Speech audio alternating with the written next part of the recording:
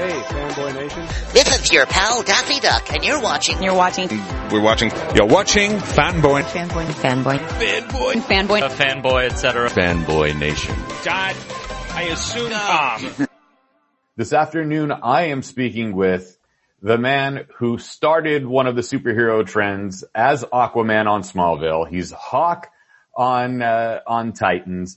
He's the writer or co-writer, director, producer, co-star, Alan Ritson, and along with him is also co-starring is Connor Leslie. Whew, that's a big introduction. Alan, do you not have enough on your plate?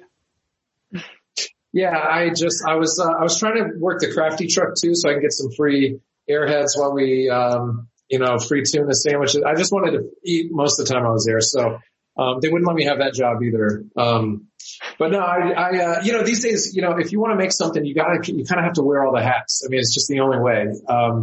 It's tough to get something made that's original, that isn't standing on the shoulders of some other, proven IP, and I really want to make, high concept original film, adventures that people can go off and enjoy that, is new and fresh and it's hard to do that. So if you want to get it done, unfortunately, you have to wear all the hats, or as many as it takes to get it done. And that's what happened here. And I don't want to do it again. And I don't recommend, unless you're my enemy, then you can do it. Then you should do it. You should do all the things.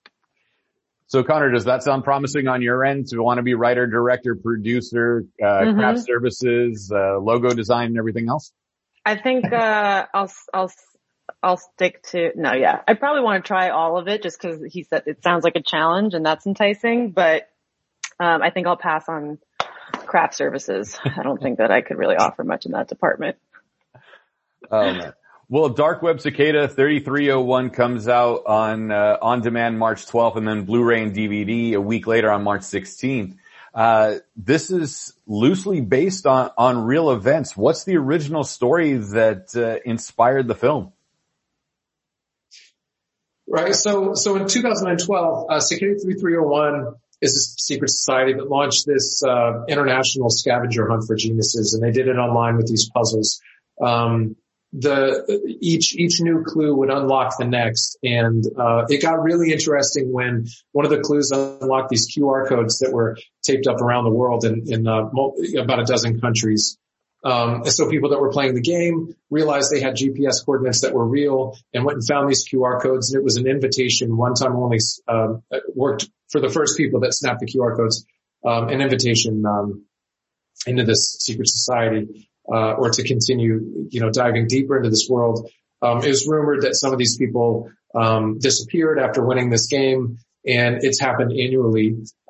So I just think it made for absolutely fascinating subject material for a fun adventure. And, it helps foster a conversation that has some substance to it, talking about the themes that Cicada 331 brings up in their puzzles about, self-reliance and, the institution versus the individual and what kind of world order we want, as a people. So, it seemed like a good way to talk about those things while also, offering us some real fun on screen, with an adventure like we have. Well, for the both of you, and since this is based on real events and, the title is Cicada 3301, and people have gone missing, as you said, was there any fear for your own safety that you guys might have touched something a little too close to what really happened and you disappeared? Yeah. Maybe I should have thought about that, huh? Well, that's why I hired Connor, because she can fist fight, pretty much anybody. And, I felt safer with her around. So, yeah, there's the real muscle. In the back of your head, you're sort of wondering, am I stoking some fire that I don't want to be, burned by? But, at the end of the day, we had a pretty good sense of what we were doing and, whether or not we were right to do it. And, we just had to let us have fun with it. It's worked out so far. Right. And if you're going to go into battle, it doesn't hurt having Wonder Girl in your corner. Connor, did you get kidnapped at any point in time? I didn't get kidnapped yet, but it still has to come out. So Let's just like make sure we check in with each other as it comes out. But I think also with anything with the internet, like the minute you start to like spiral into like how far it goes, you'll stop yourself from like opening your email. So I just kind of try to be like, yeah, it's a scary place kind of, but I kind of push it aside. Otherwise I wouldn't get anything done, I don't think. And you got your own last arm bracelets, so you're good to go. I got bracelets. Like I'm set. Like come at me. Yeah. But for the sequel, that's a great marketing campaign. Make one of the actors disappear just on vacation and radio silent for about 3 weeks. Yeah. But then what if it becomes real? Art imitates life. Then like that would be terrifying. Like pretty scary.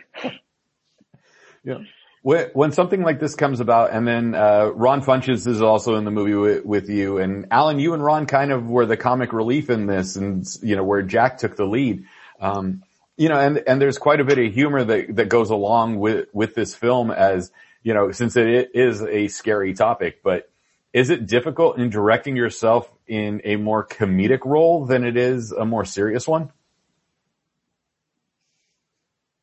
That's a good question. I think, the comedic role, you can kind of just say whatever you want, whether it's on the page or not, and get away with it. So it's probably a little easier to get away with the comedy.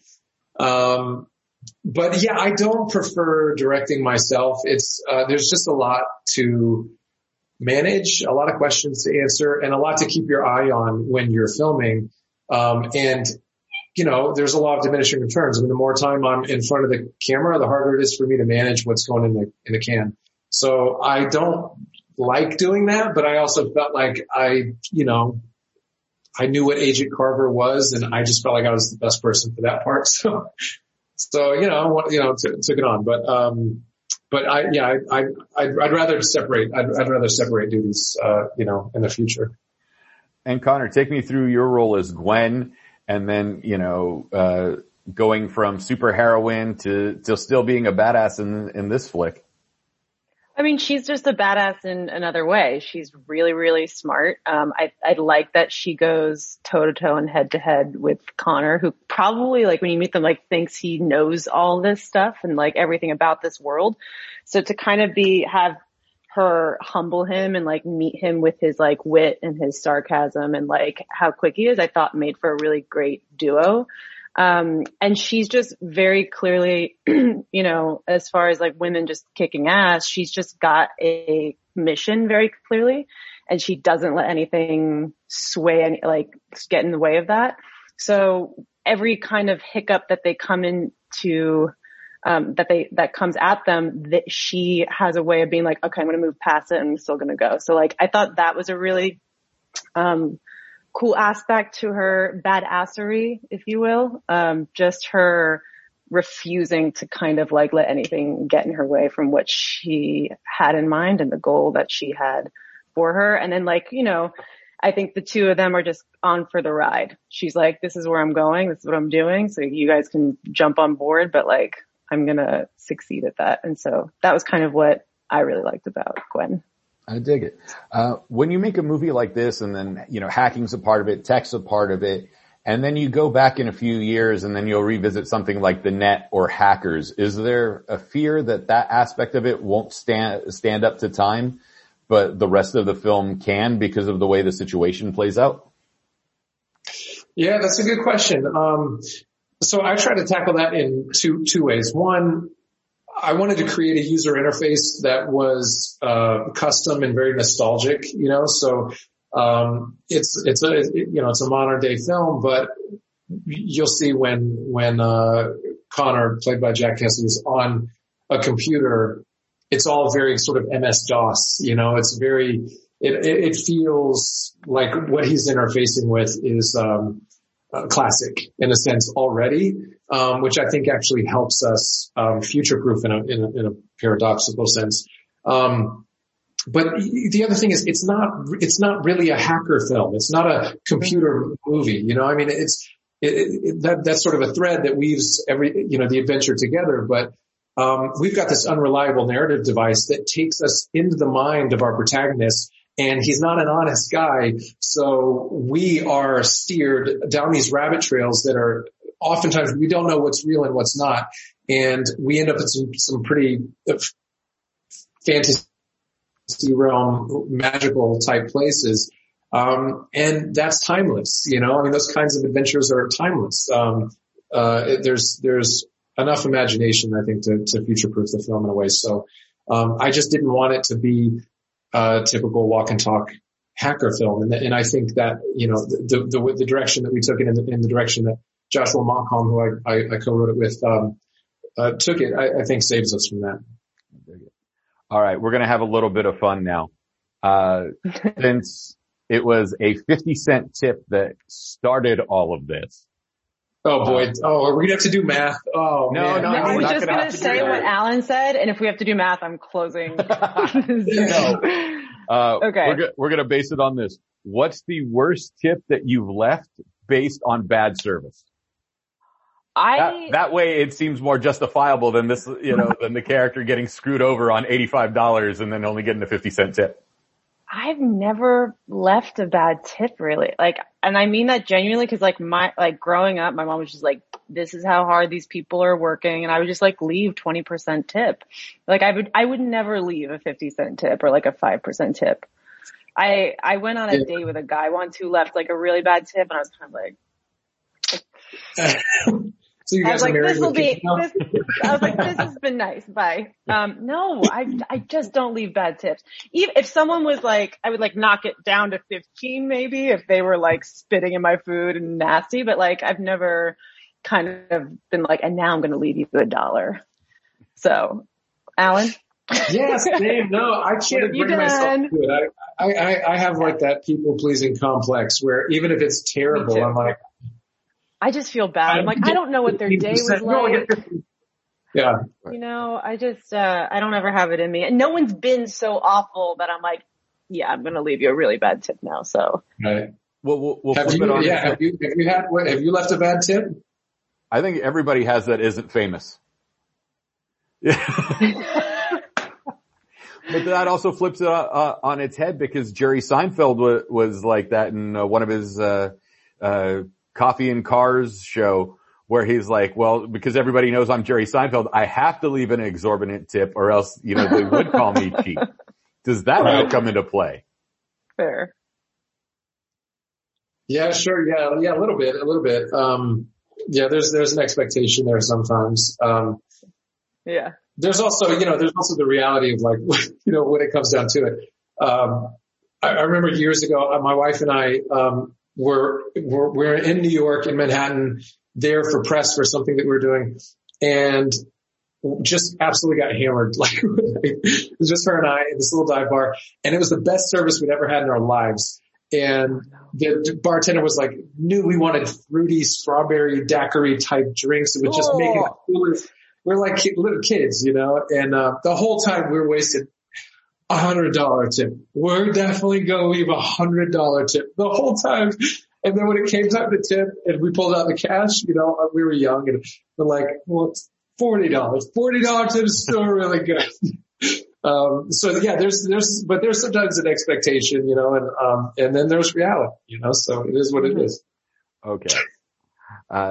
You know, since you're both on Titans, next month, when the movie would come out would be roughly the same time we would have been at WonderCon.